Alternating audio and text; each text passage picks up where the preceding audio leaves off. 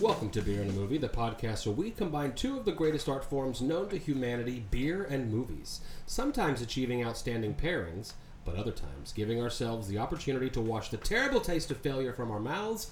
I am one of your co-hosts here with you every week. My name is Joe Hilliard. And I'm Dave Gurney. And David, we love a threesome. But today, we're going to have a foursome because we have two third chair, I guess a third and a fourth chair guests. A friend of mine, Roland and Sarah. Hello. And another new friend of mine, Sarah Horsey. Hello. And hey, welcome. Welcome. We're so glad you guys are here. Roland is a local comedian, and Sarah... There's a trend here, Joe. Yeah, Sarah, you're a teacher. No. I made that up. She's going to teach you something today. I know that she will. I want to get to know you guys, but first let's get some beer directly into our glasses. We definitely need to do that. What do we have today, David? Well, the name may not make sense unless you've looked at what films we're going to review on this episode, but if you have, I think it will right away, and we'll make the connection for you soon if you haven't. This is from a new brewery to the podcast, at least as far as I can recall, called 11 Below Brewing. They are out of Houston, Texas, just up the road, and they have delivered to us in the form of cans with these lovely the art of a fish on a bike and with a curly-Q mustache, an IPA that they are calling Hipster Sauce. Okay, so let's go ahead. I get it already. Get these cans going around the room here, and get some into our glasses, folks. Okay. This IPA, as they are describing it, is what all the cool kids are drinking these days, and they call theirs Hipster Sauce. There are excessive amounts of Mosaic, Citra, and Amarillo hops, providing juicy yumminess for hopheads and hipsters alike. They're suggesting that we twist up that sweet stash, put on your retro hat, and enjoy the sauce. And I will say that all three of us guys in the room do have facial hair here. Oh, so yeah. no curlicues, though. Yeah, and dripping with sarcasm often. So this is going to work out. I have facial hair, too. I just am good at hiding it. So well hidden. And in case I didn't say, I think this was 6.5% ABV. So, a good place to start out, I think. So Roland is one of the hardest working local comics. He's at every single open mic. That's how we've gotten to know one another. And somewhere along the way, Roland, we began talking about movies. And then he invited me on his podcast. It's on Spotify. It's called Sports with Roland. Go look that up. Mm-hmm. It's a hangout podcast, and I had so much fun.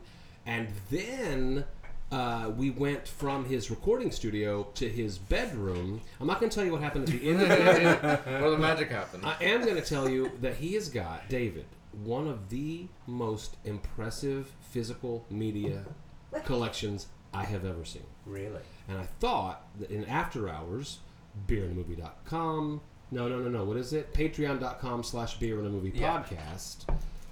In After Hours, I'm going to ask all of us to talk about our journey into film.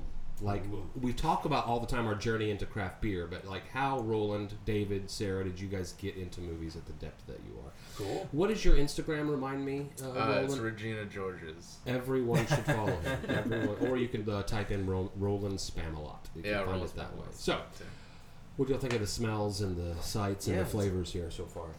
I'm getting a dank aroma off this. It's got some of that typical kind of Mosaic profile that I think of. So I feel comfortable that we're in IPA territory, as they claim. And already. a 6.5 is a nice start. Yeah. Why does Hipster Sauce make sense for this film, Joe? I'm going to tell you. Yeah. Stop everything.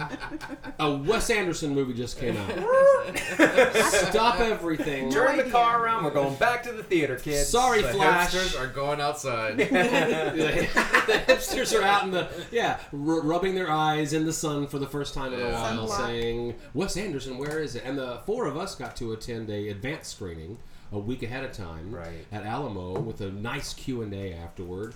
And, how do you do this, right? So Wes Anderson, his most recent effort was The French Dispatch, which was an anthology-style film that let him explore all kinds of new styles. If you know anything about Wes Anderson, you know there's going to be art direction. You know at least half of the actors and actresses that are going to be in the film because they are his returning company. They are all here, with the exception of Owen Wilson, I will say, unless he popped in and I didn't see it. No Wilson brothers in this one. Okay, Bill Murray's also not in this one. That's true. That's right. Though he was supposed to be. Yeah, he was replaced by Steve Carell. That's right. Apparently he got COVID right before they were going to be shooting, and they could not shift things around because of this ensemble cast. You can imagine trying to get everybody's schedules to align. So, how do you start? Okay, it's meta, and then meta. It's in the 50s. It is a television show, so it's 50s style black and white television, doing a documentary about a play. So you see the cast of the play putting on the play Asteroid City. But when they put the play on, we're clearly seeing a full Technicolor, gorgeously shot film. And in it, at the Junior Stargazer Space Cadet Convention at an American desert town in 1955, where an asteroid had hit decades earlier, an alien comes and... It was, what, 5,000 years ago or something? It was a long time. No, yeah. Clearly, yeah. How does geology work? And when an alien arrives, they have to be quarantined. They have to, and the children are the heroes. And we can get into the synopsis as we begin to discuss the film. And I will reserve whether or not this is a masterpiece or if this is B-level Anderson here maybe for a little while. But I did ask all of us to, in after hours, be prepared with our top 3 Wes Anderson movies. You're not going to want to miss that. Right on, yeah. We're always excited when a new Wes Anderson film arrives because we are kind of hipsters when it comes to at least our film appreciation. I don't know. Like I said, none of us have the curly cues going on. But, you know, we did French Dispatch a while back. When that was released, I believe we all really enjoyed that film. Yeah. And you know, I've certainly been somebody who's been tracking him throughout his career. I think this film has a lot going for it. His cast just seemed to get bigger and bigger and bigger every time. He brings in these kind of continuing players. Right in the Q&A we all saw after, like they kind of talk about that it's almost like this company of performers. Much like a theater company. Yeah, right. That he's put together. And so you have some of those old reliable faces. Jason Schwartzman probably being the longest standing one because we don't have the Wilson involvement with this one. Right. But, you know, you have Schwartzman, you have Goldblum, you have... Tilda Swinton. Right, exactly. I mean, even Johansson, even though she hasn't been in one of his live-action features, she did a voice in I Love Dogs. So, like, all these people returning. A few new faces come into that, right? We have Maya Hawke this time, the daughter of Uma Thurman and Ethan Hawke. She shows up as a school teacher here. We also... Who was the other... trying to think. The young man who played... he was in Moonrise Kingdom. Yeah. Jake Ryan had played a young... But there was somebody else. Tom Hanks, right. Yeah. Okay, there we go. New to the ensemble. A huge name, right? I mean, a huge star kind of coming Bryan Cranston appeared prior? He was also in I Love Dogs. Yes, he was a voice, yes. So like Johansson. But, you know, it's always fun to see how he's going to put these different players into these films and what kind of... You know, as Joe was saying before, like the art direction in these films is always very particular, right? I know it actually turns some people off, right? I was actually talking after we saw the film on Tuesday with some folks the next day, and one of them, who's a great lover of art and theater and film and stuff, he's like, oh, I saw the trailer for that. It just looks too goddamn precious. I can't do that. And I get it. I get, you know, like there's a part of me that kind of wonders how far I can take it. But I keep going back, right? And I don't think this one is going to stop me from going back, but I do have some concerns. All right. It was pretty good. I feel bad for saying that, but I feel like it was like Inception. It was Wes Anderson trying Inception. Like I was just like, oh, it's a deeper level. Oh, there's another story. Oh, it's a story within a story. Oh, okay, right. Yeah. Oh, they're actually. So I feel like, but I'm also a sucker for stop motion. So I feel like biased when it comes to his films because so for you, well, we don't have to say right now, but I have a feeling Isle of Dogs and Fantastic Mr. Fox might be showing up in your It's like, this is amazing. I'm trying to teach my kids how to move puppets, and they're like, I don't get it. And I'm like, well, we're gonna sit here until it's art too. Yeah. But I feel like it's definitely one of the most Wes Anderson things ever. Like, You know, and I think it's kind of admirable, actually. French Dispatch was the first one. People kept saying, I know people are always saying, like, oh, the new Wes Anderson movie kind of looks like a parody of a Wes Anderson movie, but it's just a Wes Anderson movie. Yeah. That was, like, really heavy during French Dispatch. That's when he's first trying out, like, to be his own self, really. And in this one, he's just full Wes Anderson. He doesn't care. I don't know. I mean, to me, it really begins with aspects of Rushmore. Sure. I'm thinking immediately of the curtain that keeps closing and opening with the display of what time of year it is. Right. But with Royal Tenenbaums, you begin to really see everything that the spoofs of Wes Anderson's talk about. The cast, the font that comes back in every single one of his works, the varied family dysfunction that kind of wraps up, but not in a Hollywood typical way. Mm-hmm. You know, it's like a raised eyebrow is the indication that the character has reached some kind of catharsis to what's clearly been a problem for them prior to now, rather than crying and hugging. You know, well, we don't see that. A huge through line in all of his films is a very flat, deadpan delivery of the dialogue by the actors, right? I mean, and these are because these are actors who you've seen, you know, they're capable of different kinds of performances, right? I mean, some of them actually. Schwartzman kind of seems like he's of the Anderson world, even when you put him in other films. But to a certain extent. But you know, Murray and Hanks certainly, and Johansson and stuff. We've seen them do roles that we know they can sort of emote in ways. Right. But clearly, Anderson wants this stuff really delivered in a way that's sort of detached. I think emotionally. Like when the children are confirmed in this film, Asteroid City, when Schwartzman's children, when we meet Tom Hanks, have you told them yet? No, I haven't.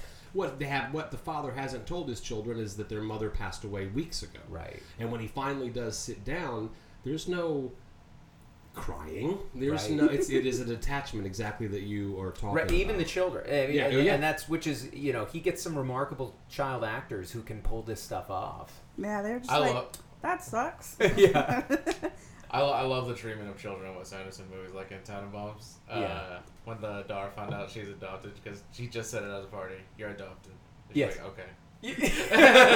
Right. It's these things that should, and you know, would be very emotionally impactful, are just delivered in this very matter-of-fact way, and they land that way until usually there's something that kind of reveals, oh no, this is causing more emotional you know, like the suicide attempt in Tenenbaums.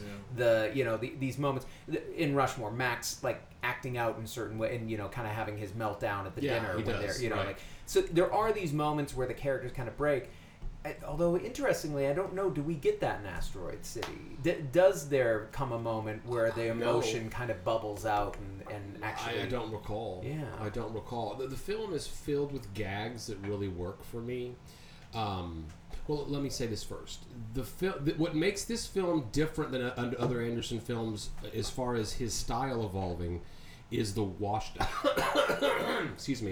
out look of the what's the film? The desert landscape. Yeah, but the whole film is shot with a ramped up brightness because the sun is so bright, and a muted color tone.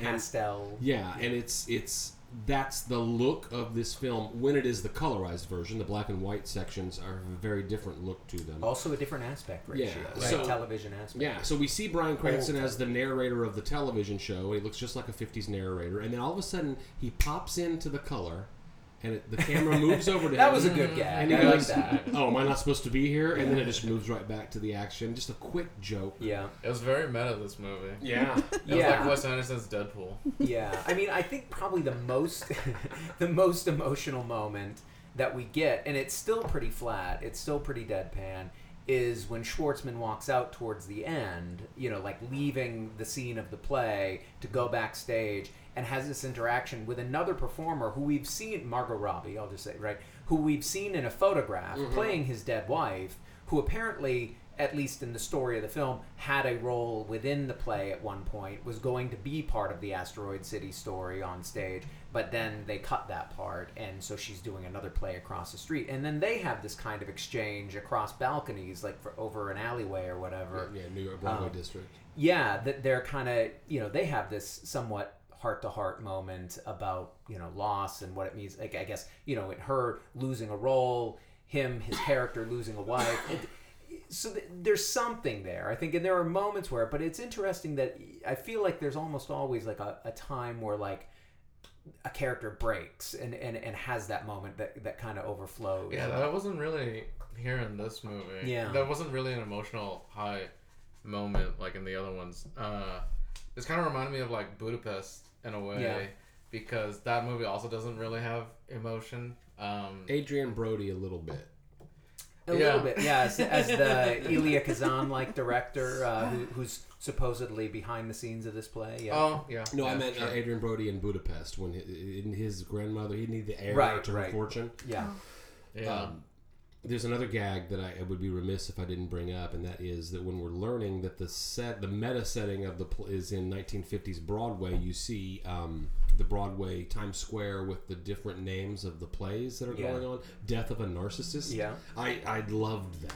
I thought that was so good. I'm pretty sure that's an autobiographical play. Yeah. Oh God. That Anderson is imagining writing himself. Oh, I thought you were talking about me. Well, you didn't write this movie, so I don't. You're gonna make the movie. I forgot in that scene that it wasn't. What's the word? Like, I forgot that it was just these two actors. Like, oh, remember this is supposed to be the scene we were gonna do. Like, I completely got engulfed, and I was like, oh my gosh. Yeah, that was good writing. I was so wrapped up in it when it ended, and they were just like, all right, bye. I was like, oh, like they're just actors, like redoing lines. Like, oh man, art is a lie, nothing is real. Yeah, I was like, man. There are some really nice moments throughout the film like that. I mean, there's also the scene where it's another one of those behind the scenes ones where the actor that Schwartzman is playing goes in to audition for the playwright, played by Ed Norton here, right? Mm-hmm. And they have this interaction, and he does this, and then it ends with them seemingly segueing into a sex scene that cuts off. And it's never mentioned again. It's never really put in there. And I don't know if that's like a commentary on this is how Broadway worked or works. I don't know if that was but nonetheless, it's, it's something that I don't remember ever seeing in. Lips touched. Right. But like that Anderson kind of broached a queer romance in his film. I don't remember that happening before in one of his films.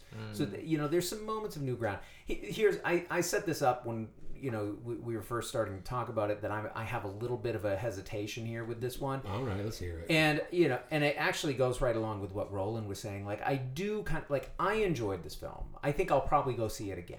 Because I'll see this in theaters. I feel like there's so much going on visually. I mean, the art design itself, like, again, just all of the vending machines. I love those. Oh, God. I love the badges they have. There are, like, my daughters who came with me were both like, oh man, we would join the Junior Stargazer competition if we got to get like a sash and a badge. Like, I mean, there are these great awards and ribbons and stuff. It's all just so beautiful, but it starts to feel like it's too Wes Anderson-y at a point. It's like Wes Anderson folding in on himself. I mean, it's like almost as if, you Sarah said like Inception. I think it is like Wesception here, that we're just like this is a Wes Anderson film inside of a Wes Anderson film inside of another Wes Anderson film, all kind of taking place simultaneously, and there's something interesting about that, but I'm not sure that he's doing anything all that interesting when it comes to the themes. Like, it's still the same old themes. It's still family dysfunction. It's still not being able to deal with grief, or not being able to sort of get to the point with grief that one is able to operate in a more sort of functional way. I see so much of Rushmore in this film, especially with the Jake Ryan character kind of echoing the Max Fisher character. Jason Schwartzman's from Rushmore, and Schwartzman's his dad. And it's like there's just this kind of self-referentiality that's going on top of the already like pop culture referentiality that's going on in terms of the Western and 50s sci-fi films and all that kind of stuff. it starts to feel like what is this game you're playing at a certain point? Like when I start to try to unpack it and think about what is he really trying to say about this, I'm not sure he's getting to a better place with his storytelling when he does this. Visually dazzling, fun to watch. I'm enjoying this kind of deadpan humor at times, but I just don't know if what it achieves is anything better. It's not in my top 5 of his films. That's what I would say about French Dispatch, which I Okay. did like. I do like, but yeah, it's just all like just stylization. The whole movie, there's nothing to it really. I get what he's trying to go for though, so I do appreciate it. And this movie, I feel is better than that. Mm-hmm. So I feel like it's him learning. Okay. And I think maybe with the next one, we'll get like emotional on top of this super stylized thing. That's what I think. I'd love to think he can get there. You know what though? Yeah. I thought that about French Dispatch. Like this was such an experiment that the next movie, and I keep saying, we'll go back to Rushmore. Yeah. Before the heavy stylized, and it was a very human story with a plot and arc. And I thought that's what this might be. Is Wes Anderson sucking himself so much that it can't, like it will evolve into... Are you referring autofellatio here? Is Well, that I'm just saying that clearly it's... He's in a ball, he's rolling, baby. It's not going to stop. Down into the crater. I think that...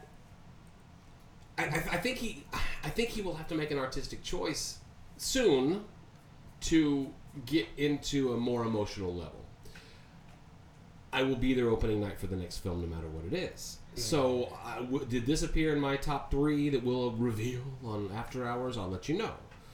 But I would say that I did enjoy this movie much more than... I agree with you, Roland. Yeah. I enjoyed this much more than French Dispatch, which I really enjoyed. He's getting better. He's getting better. interesting? French we'll keep Dispatch was him. kind of a misstep, and this was him fixing himself up a bit. Mm-hmm. So I think the next one... See, Hopefully. I think I had less concern with French Dispatch because I felt loved like it was... French Dispatch. Because Yeah, I no, felt I like it still was such love a it. specific thing. It was like this love letter to New Yorker and these long form essays and like these... So like I got where that was going. This one I just couldn't find that, like, what's the rationale for like mashing up the Western, the sci-fi, and the anthology, like Playhouse drama for TV. Like I don't understand what all is going on and combining those Welcome things. to a new world. That's it. Welcome to a new world that I have Yeah. created for you to enjoy for 90 minutes to Well, 2 that's it. I hours. mean, is it? I wonder, and I worry. Maybe is it an artist kind of grasping at straws at a certain point where he's saying, like, well, I want to do something new. Well, I'll do sci-fi. I'll do a western. I'll do a sci-fi western. You know, and that is enough to be. And I don't think, like, again, if you're going to just be retreading the same themes but in a different kind of package, I don't know if you're really getting to a new place. For me, it's like going to a restaurant that I love, and I know that they don't do anything new and fancy, but every time I go, the meal is so enjoyable. There's something about consistency. And- Absolutely. Hey, I know you love Applebee's, and you're going to get the thing. Yes. You're going to get your riblets every Yes, time. riblets. So, okay, but he is one of those directors, and this film does not take him off of that perch, and we'll go around the room. Of when this new living director puts out a new movie, I'm there on opening night. Wes Anderson is one of those for me. Sarah, I mean, does something leap to mind? Honestly, I was trying to tell my dad about this movie, and he was like, "Sounds like cowboys and aliens." Yeah. I was like, A little different, I but was yeah. like, you should still go out and see it. Like, I'm trying to connect with you. Yeah. And he was like, no, but I definitely will be there the next time. Yeah. And every single time he's come out with the movie, But I'm there. is there another director besides Wes Anderson that you're there opening night, period? I'm putting you on the spot. Christopher Nolan. Okay. So Oppenheimer. Yeah. Oh, me I too. am. Okay. I've already planned out where I'm going to sit. Like, I'm just so ready. Yeah. And you know, people are already talking about that it's going to be Barbenheimer weekend. Yeah. Are you also going to be seeing Barbie that weekend? He wants to see Barbie. Yeah. Hey, I'm there. Oppenheimer's her pick, Barbie's my pick. Oh, nice. Yeah. I think that episode we will do 2 new releases. Yeah. Because that just only And makes only sense. pink beers. Yeah, there you go. But There you okay, go. so you can't choose Anderson, you can't choose Nolan, Roland. Who's the director that, like, opening weekend, I'm there. The best director working today, Paul Thomas Anderson. That's Oh. he's on the list. That's just me. Yeah. But, Well, that's you and a lot of good film lovers. Our good friend of the podcast, Josh DeLeon, is a huge Paul Thomas Anderson fan. Do you understand why? And sometimes, if I've had a beer or two, I call Roland Josh. Do you understand? Appearance-wise. Yeah, Okay. no, there's a similarity. They're twins. They could be brothers from another mother kind of Whoa. situation. Okay, so here's what we've done, Roland and Sarah. We've set David up to really dazzle us with his pick. Because we've taken 3 good picks off the table, but he's been over there. I know him worrying his mind to blow us all away. Please be Michael Bay. Please be Michael Bay. Yeah. That's absolutely it. You all have picked some good ones, and I think, well, I'm just going to say, like, all of those are ones that I think I try to make the priorities when they have new films coming out and get to see them. But I think Just say it, Joe Dworsky. Just say it. No, because he's put out a lot in the last decade that I have not touched, and I cannot say that. He makes a lot of stuff for sure. Yeah. For me, I think though the one that I've been most recently frustrated because I would go see it if it ever came any place close to me.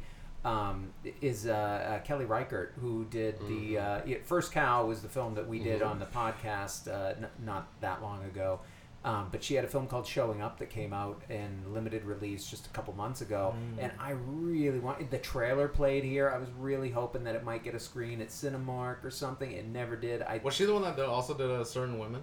Yes. I like that one. Yeah, no, and I mean, I love Old Joy, Meek's Cutoff, all the Wendy and Lucy. She works with Michelle Williams.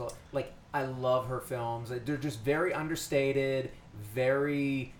I think to people who don't necessarily give them give the patience and time to it that they can feel like nothing happens in this film. What do you But I think a lot does happen. It's kind of like the more under the surface, like what people are thinking about and how it kind of gets revealed in these small moments. So I just love a filmmaker that can do something like that, and she's a rare kind of filmmaker, I think. So that is exciting for me. Yeah. Well, stay tuned. Will it appear in any of our top 3 Wes Anderson films? You have to come to After Hours to check it out. One more gag I have to say. When the alien arrives, he's coming to... great. That is a great scene. Yeah. I love the whole... Again, the art direction of the spaceship, the way it lowers down. The look of the alien. Yeah. This is bold, but this is easily one of Jeff Goldblum's best performances. Easily. Even better than Thank God It's Friday? I don't know. Yeah, I know it's blasphemy, but... At our little fancy pre-screening thing that we went to, they had a little... pile of mementos from the movie. Yeah. One of them is the actual alien on a keychain. It's hanging on my refrigerator. Which my daughters are fighting over. Oh my I gosh, don't blame mine them. too. You should have grabbed the second one. They each got one, but then my wife gave hers up to one of my daughters, and so the other daughter wants mine, and I'm like, no, that's mine. Sorry, Daddy bought the tickets. Yeah. I had to elbow some 6-year-olds, and then my son was trying to get the balloon. I had to step on a throat. So what happens is the credits, the opening credits show the star's name and then their character's name. So we've already been alerted that Jeff Goldblum is the alien. But the alien that arrives at Asteroid City does not look like Jeff Goldblum. I mean, outside of being a tall figure. But then now we're backstage, and there's a dolly shot through the backstage area as one of the characters is walking from Classic left to right. Anderson dolly shot. And then there's Jeff Anderson. I'm sorry. Jeff Goldblum. Could be Jeff Anderson at this That's point. the name of the alien. Yeah. Jeff Goldblum in an alien outfit ruminating wildly about the character development of the alien, and it's just so fast. I laughed out loud. I might have elbowed Roland in the ribs. Yeah. Sorry, man. Poor guy. It happens. Did we review this movie at all? I loved this movie. You loved it. I am always ready for another big bite of Wes Anderson. As I said, I give it a qualified. I have love for it, but it's a qualified love. It's a concerned love. It's a Wes. Let's not go too much further down. Let's find a way to break out of this. But I'm probably not going to be able to quit you, so I'm going to keep seeing these. There you things. go. Yeah. He still tastes good. So I'm still gonna eat it, but I'm a little concerned. It's a little crispy around the edge. But it was, I genuinely, visually just. Yeah. When she was in the bathtub, I was like, you just forget that it's a story within a story. So you get all wrapped up. And I was like, it's a movie about acting and the acting technique, and the then acting I was process. She's like, storytelling. was that good? Yeah. I was like, oh, I forgot. I'm like, where where am I? Yeah. Okay, I'm back on Earth. All right. Roland, final verdict here. I loved it. I think if you're a Wes Anderson fan, this is... You've already seen it. Yeah, you've seen it, but it's another good chunk of cake. I thought it was a lot like Budapest. It was hilarious. I thought it was really funny. I thought it was one of his funniest movies. Yeah. There's definitely some great comedy in here. And the visual style from the way the train moves. I mean, just all of it. It's just, I enjoyed it so much. Well, and we didn't even mention the seemingly sporadic and random kind of car chase that just takes place. Yeah. Through this I town. love that so much. Which he was even asked about in the Q&A and refused to answer. or the idea that there's this like stranded group of cowboy troubadours that sing and then really add a lot to the plot, including Jorge, the Brazilian performer who was in Life Aquatic. Okay, you're right. You're right. Yeah. Which again, he's see, David. See. All right, all in on the Wes Anderson verse. Well, so clearly, this is a room full of hipsters. Yes. And here we are drinking hipster sauce. Oh yeah. Here we go. Is this actually the sauce for hipsters? Are you guys enjoying what we're drinking from our glasses here today? Yes. I'm down with it. Yeah. I am a huge IPA whore, so this is just You are in the right place. oh my goodness. I was like, oh, it smells so Move good. over, Roland. Oh my goodness. Yeah, when you asked me if my girl drank beer, I was like, haha. Okay, so what are they trying to tell us? What is hipster about this? And for me, it must be that they believe 11 Below Brewing, who made this for us, 6.5 ABV, is saying that hipsters love hops because this is a very hoppy. Well, hipsters love craft beer at least. Sure. I get what you're saying, but yes, doing an IPA. But it's interesting. I will say, I like this beer too, but I will say this is not like the most contemporary of IPAs, right? Because this is not a hazy IPA. Look, we're pretty translucent. We can see right through this. Nice, lovely golden color, but translucent. There's a little more bitter bite on the end of it than I associate with a lot of IPAs these days that are going more for that like citrusy kind of fruity profile. But I appreciate that. I think they've executed it very nicely. I think this is a really nice IPA, but it's kind of interesting to me that like to put out and who knows, we're just getting this in our market now as far as I know. They may have been brewing this for 5-10 years. I have no idea how long this brewery has been around. It was canned in May 1st of 23, so this is so we're getting this fresh right now. This is Oh good. my gosh, he looked at the bottom of the can. Oh yeah, look, Sarah, on the bottom of APAs. Yeah. Because you don't want to drink an IPA that's been on the shelf for too long. So I have this a bunch is of nice college and fresh. girls Yes. who don't understand why I look at the bottom of the cans when yeah. I buy a There is beer. an education. I'm so happy. Yeah, I feel bad sometimes when I'm like in the store like looking at the packaging or the under the can or whatever to find that date because I know people think that's a little bit hipster, uppity, Pretentious to be hipster. but yeah, fresh hops make a difference. That's why you have to know. I would buy another. Where did you get this? I'd buy a 6-pack. This was actually procured at HEB. Okay, then I'm gonna go to my HEB. Our major grocery store I'm chain gonna here in pick South this up Texas. next time. I thought they did a great job. Yeah, so it's cool. I'm glad that we have another good IPA in Out the of market. Houston. Yeah, out of Houston. I think this will be a good one that I'll go back to at some point. Definitely a success, I think, on both levels with the film and the beer for this first segment. So, what did we pair with Asteroid City? There was a lot of conversation. We'll let you know what didn't make it and what didn't make it after the break.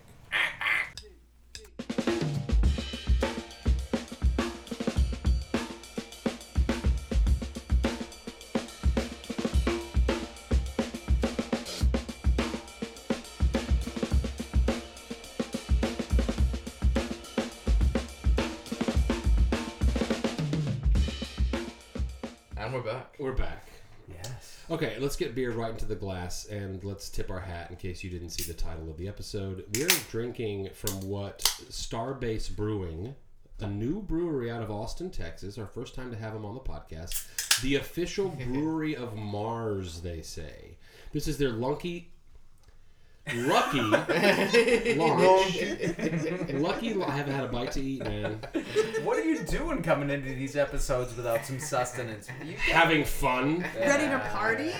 Lucky Launch Day Lager, a Mexican-style lager. It's 4.9 ABV. And Starbase Brewing, I was looking at their website, which is starbasebrewery.com. They donate 1% of their profits to science education. This is kind of fun.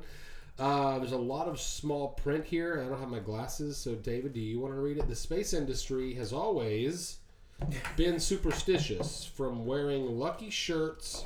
You can continue. Yeah, from wearing lucky shirts and lucky socks to eating lucky peanuts, many space fans follow the same routine on every launch day just in case. One of our lucky launch day traditions is cracking open a cold, tasty lager and cheersing to a successful mission. And then getting behind the controls of a rocket ship. There you go. And as Joe said, they express that their goals are to spread awareness for space exploration, to develop new technologies that directly benefit Mars colonization, and to be the first brewery on Mars. In fact, they call themselves the official brewery of Mars, and they claim that their facility is 100% powered by renewable energy, and they have an offset carbon footprint. So nice. It's an interesting package. Mexican-style lager. We've done so many of these, and everyone knows the names of the big boys that are the big Mexican-style lagers. I'm imagining we're going to have a rice bill in here. I'm imagining. Oh, yeah. Mariachi's on the way. Say it again. The mariachi's on the way. I mean, hopefully. Usually it's corn with the Mexican lager. They usually go for that, so you get a little corn sweetness. Because with the rice, you tend to get something a little drier. David always likes to correct me when I'm just come on, dude. We gotta keep you honest here. Rice and corn, basically the same thing. I'd love to eat a rice tortilla someday. I don't think I would. Come on. Okay, so why is the official brewery of Mars anything we'd be interested in? Well, the film that we are doing for the second half, we thought, Asteroid City. It's a film about this, group of people stranded in this town ultimately because there is this contact with a space alien, and we thought, let's do another alien arrival kind of film. We actually bandied around like a few. I think Roland, you said Arrival. That would have been a great option. Arrival, Dogville is something I thought of. Yeah. Joe, you had said Starman. Any excuse to do a John Carpenter. Lots of directions we might have gone. But we did come around to this title, which I think actually makes a lot of sense for a lot of different reasons. We're going with the 1996 American comic science fiction film Mars Attacks, directed by Tim Burton, another American auteur, working in a postmodernist style. We didn't really emphasize that, but Anderson is definitely somebody who gets identified within that kind of approach to filmmaking, very self-referential, very pop culture referential. I would even suggest that when we ask that question, what American director living would you go see their film? A lot of people might put Tim Burton on that list. He's got a style that he's had a rough past 15 years. Well, I feel like it's not on mine because he was at one. No, honestly, at one time. He was definitely there for me. Right up through Sleepy Hollow, he was there for me. Mm-hmm. But then once we got into like the Alice 3D and there was some Chocolate stuff there, Factory that just didn't quite work. It was like, let me take these big titles and Burtonize them and to limited sometimes effect. But I did ask all of us to be prepared for After Hours, as if you needed another reason to subscribe to our patreon.com/beer and a movie podcast After Hours to bring your top 3 Burton films. So we'll discuss that too. Right. So, but this one that we're looking at is from 1996, so still in that heyday, I would say. Yeah. Still the good days. Where, Burton decided to actually take on this project that was one of the few films that's been adapted from a trading card series. And I mentioned when we were in the break, like, hey, we did do Garbage Pail Kids movie, because that's one of the few others that I can think of that was adapted from a trading card series, also a Topps trading card series, actually. But this was one from, I think it was the 1960s when these trading cards were originally released, and they had kind of become these, things that children of the 60s had really come to embrace, which Burton was, and I think the screenwriter Jonathan Gems was. And so they took this basic idea of these Martians coming to Earth, and the whole process of determining what their intentions were, these aliens' intentions were in visiting our planet, thinking that maybe they're peaceful, maybe they're not, and ultimately finding out that these aliens, no, they're kind of just intent on creating havoc, killing as many humans as they can, and messing with us. I mean, honestly, like, these are some nasty Martians that we see in this film. It's another film with a huge ensemble cast, right? If we're thinking about how it kind of relates to Asteroid City, we have Sarah Jessica Parker. It's Brosnan. Pierce Brosnan while he Jack was playing 007, right? This is Yeah. the James Bond Yeah. Brosnan era, so he's kind of at the top of his game. Parker's just before Sex in the City, so she maybe hasn't ascended to as high as she was going, but she was on her LA way. Story, man. Yeah, Flick. but Jack Nicholson, Yeah. right? I mean, Danny DeVito. Danny DeVito, right? So, who had worked with Burton on prior the Batman films, right? Yeah, yeah. We have so many different Glenn Close, Annette Bening, Martin Short. That's right.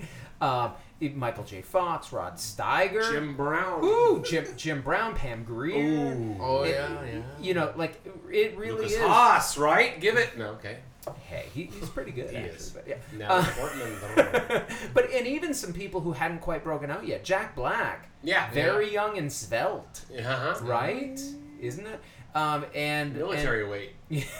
and also Ray J showing up in there, which is kind of funny. Where like he hasn't really gone on to have a big acting career, but he has become a bigger pop culture figure than he was at the time that this film was made.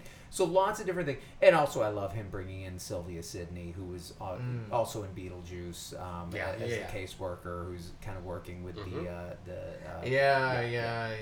So the star-studded cast. Set in multiple locations, right? A lot of the action takes place in D.C., where the president, played by Nicholson, is, obviously at the White House with his family and his advisors, kind of working things out as things are unfolding. You have a lot of action set in Las Vegas, where Jim Brown and Jack Nicholson playing another character, right? Who there was no tie-in there. It was just I believe what they said with Nicholson when he saw the script is like, I could play every character in this thing, and so Burton kind of agreed, okay, you can do one other. so had him do that one. More. Yeah, right. And then some in I can't remember, was it Kansas where Haas is? In the trailer park? Yeah. I don't remember. I thought that was Vegas. I thought it was nearby. Yeah, it might be. You might be right, but it was a slightly different. Yeah. Anyway, so you have these different locations where things are going on, and then as the film goes on, we get these glimpses of what's going on in Paris, what's going on as all this is unfolding. But basically, it's the arrival of these saucers, what's the intentions, once they land, figuring it out, and then once it becomes clear that they have no interest in a peaceful connection, figuring out what to do about it. Yeah. And it's funny, we're listing all these big name people that are in it. And there are a lot of people in it, and it's so funny. They all go to waste. Not one not one of them delivers. I like Sarah Jessica Parker as the dog, but that your is great. criticism is.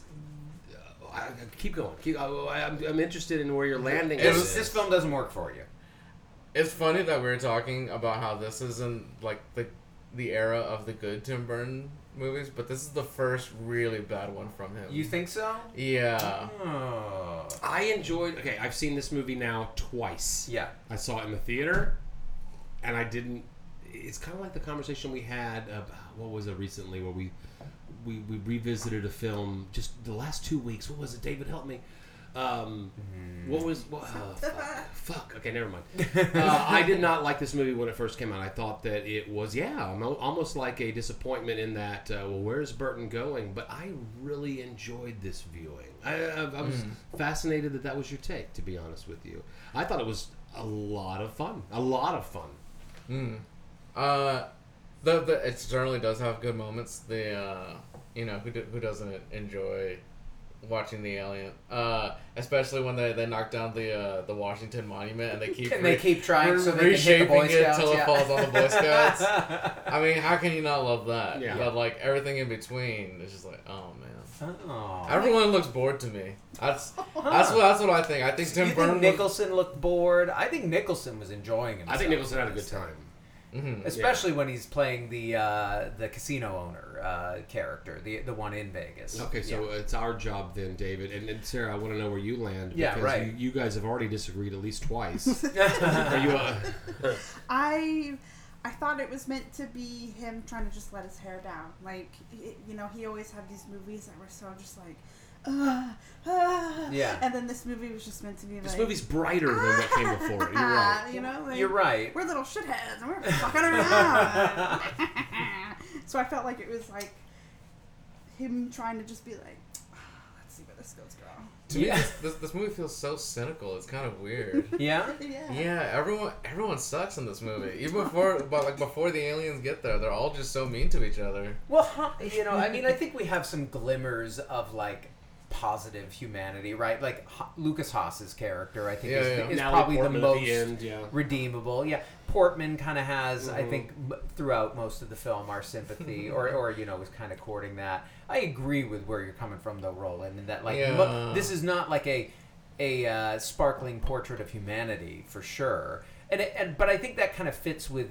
To me, this is definitely satire, right? And campy satire at that. And love of genre. This is Tim Burton's love of genre. Yes, I think this is definitely... I mean, both he and Jonathan Gems, who was the screenwriter on it, I think were unabashed fans of 50s sci-fi, like, Day the Earth Stood Still. Oh, yeah, of course. Or Earth versus the Martian, like Earth versus the aliens, them. Like, they were going Invasion for some of that, Snatchers. right? So I think there was a level at which they kind of want... In fact, from what I understand, Burton wanted the special effects to be even cheesier looking, or like more throwback and more quote-unquote fake looking, and ended up going with the CGI only because it was cheaper ultimately, and Warner Brothers wasn't willing to give them the budget to do it as stop motion, which... would have gone back to like those Ray Harryhausen. Which would have been a really interesting artistic direction. Yeah. It really would have been. Yeah. I like the look of the aliens and the cheesiness of it. Like, to me, that they look so different. I mean, cartoonish is what, rather than the live Which action. is very much, if you look at the trading cards, you can see them online. No doubt. Like, they lifted that. I mean, that was directly from that. Yeah, I enjoyed all of that this go-round. The ray guns, the disintegration of the humans when they're shot, the disintegration of the aliens when they're shot. I enjoyed this movie so much more the second time.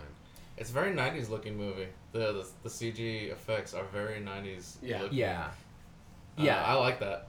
Although I do like the fun stuff, but I don't know. It didn't work for me. The second character that Nicholson plays, the Vegas. Yeah. Man, that should have been Michael Keaton. That would have been perfect. Oh yeah.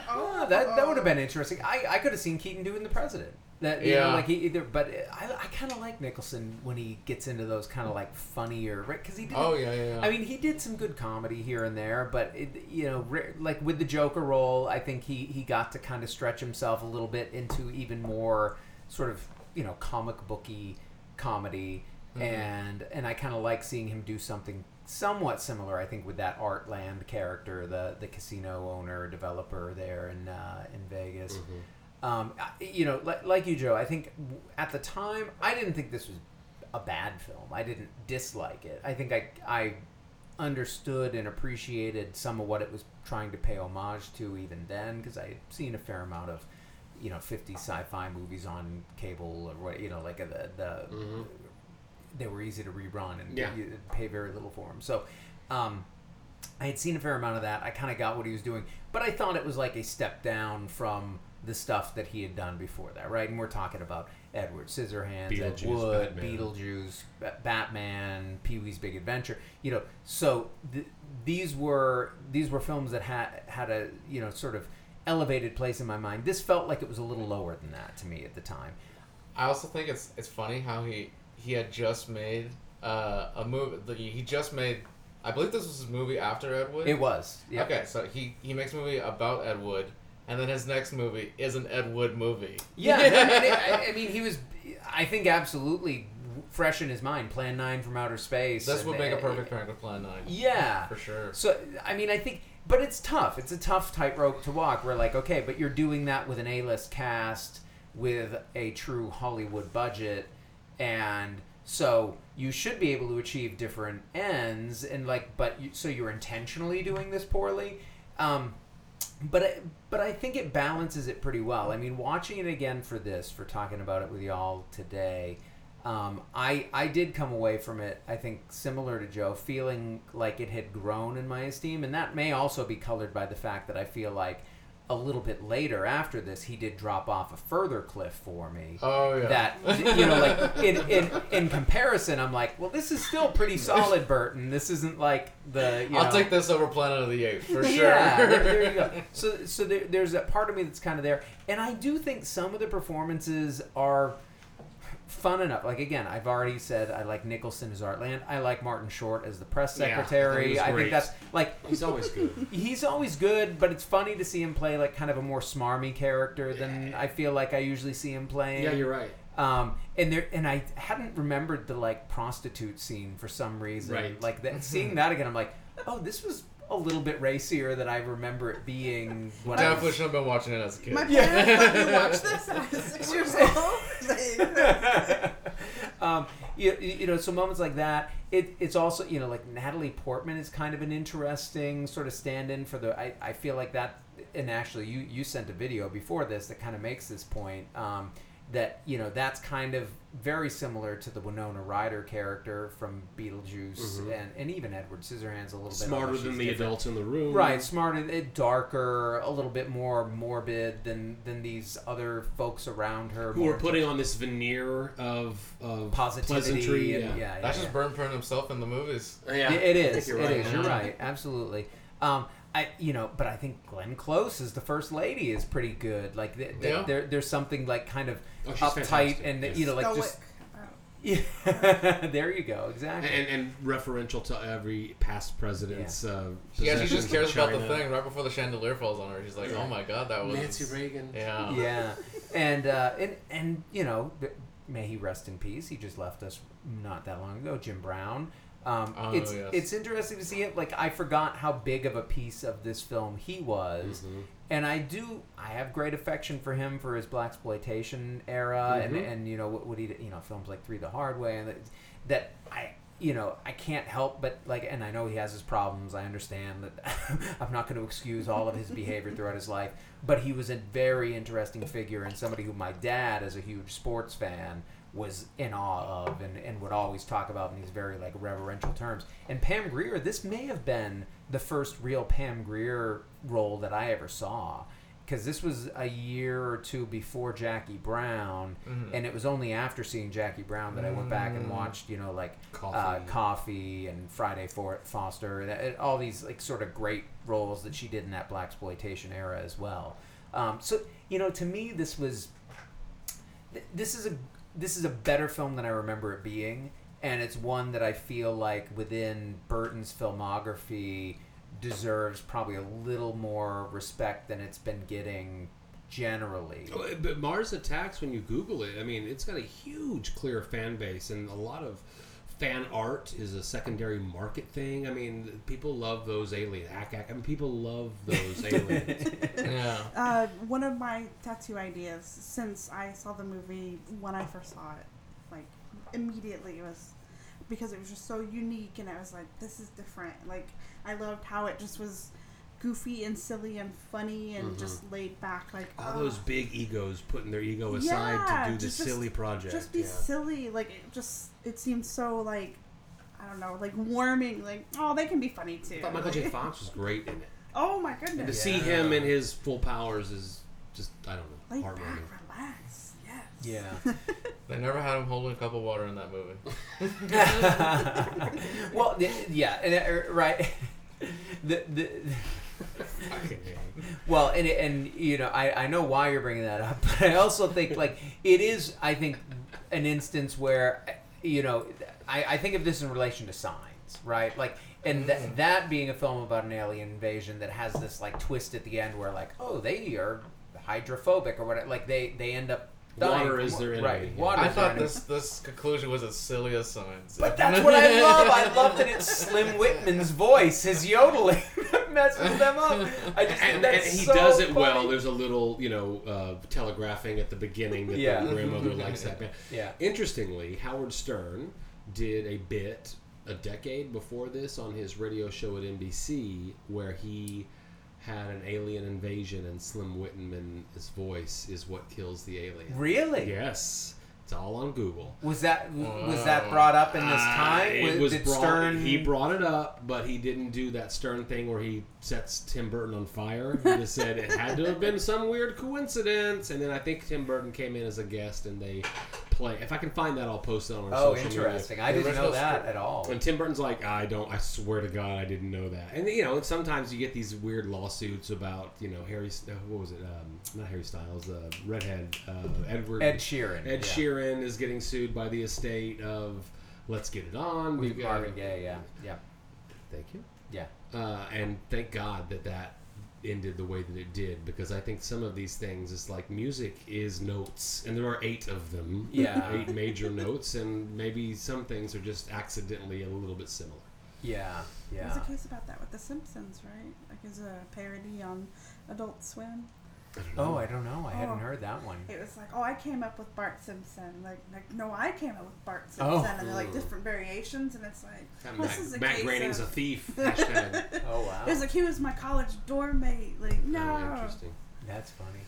Well, I mean, I get where Roland's coming from, and I think this is a film. It would not be the first Burton film that I would recommend anybody to see. If anybody was saying like, hey, what should I check out to understand Tim Burton? This would not be the film. Mm-hmm. I think there are many others, and we'll talk in after hours about where I would probably point people instead.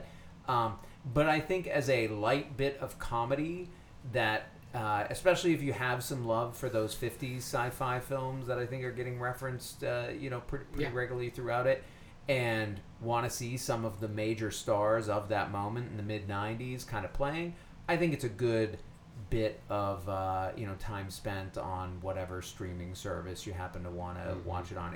Which this was a rental right now. I rented it. Yeah, I did too. It's not on any streaming platform that I know of, just being included there.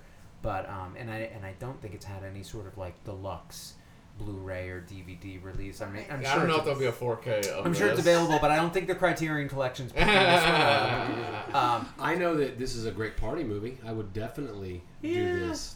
Sound down, You can captions on. talk to the boring parts and Maybe. Okay, hater. It's all right. We welcome everybody here, including the haters. Yeah. Well, I guess the question is, if we, we see these films about aliens coming to us and, Mars attacking us. Well, if we ever made it to Mars, right, what are we going to find there? Would there be intelligent life? Would there be some kind of vegetation? Would there be a good brewery? I mean, we certainly have in our glasses a brewery that's claiming it is the official brewery of Mars. I think they would have VHS copies of The Brave Little Toaster Goes to Mars. That's where all of them went. There you go. They sent them I all. will finally be able to prove to my mom that the VHSs that I kept were for a reason. Yeah. Like, oh no! Like, all that stuff you told me was worthless. Here we go. Bringing them to Mars. And I got the beer, bitch. Let's do It's it. a working vintage VHS tape. I can get $200 for this on eBay. Yeah.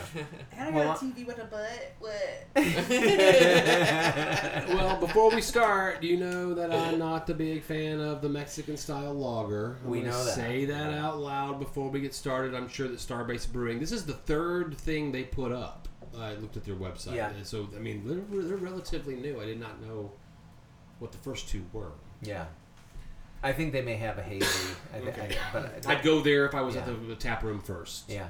But for a Mexican lager, and it's a 4.9, so you drink this after you mow the yard, and you're not gonna overload. Right. I'm enjoying it very much. Yeah, to me, for a Mexican lager, this one works pretty well. It does have some of that sweetness, I think, from the corn. It's also got a nice little bit of maltiness in there. I think this is a decent, solid interpretation of the Mexican lager. What do you all think? You're gonna see the Modelo, the Corona. You're gonna put it up on the shelf next to those as far as flavor. On the tongue, so I wouldn't put it up there with like a Corona. Like Okay. If you're like Corona's my favorite, I wouldn't be like, then you should definitely try this because this stays longer and tastes harder. Or you like the Corona? How about a little more robust of a flavor profile? It's kind of maybe where I'd go with that conversation because this does have that to compare to a some more Corona. citrusy flavor to Yeah, that. yeah, you're right. Like You're right. Interesting. It's working. I'm buzzed. Well, there you go. And sometimes that's all you need. Yeah, right. Sometimes that's exactly what you're looking for after you mow the yard. That's why I'm Not driving. beforehand because you want the lines to be nice and straight. Yeah. God, what a great episode! I don't think there's a failure amongst anything that we did today. No.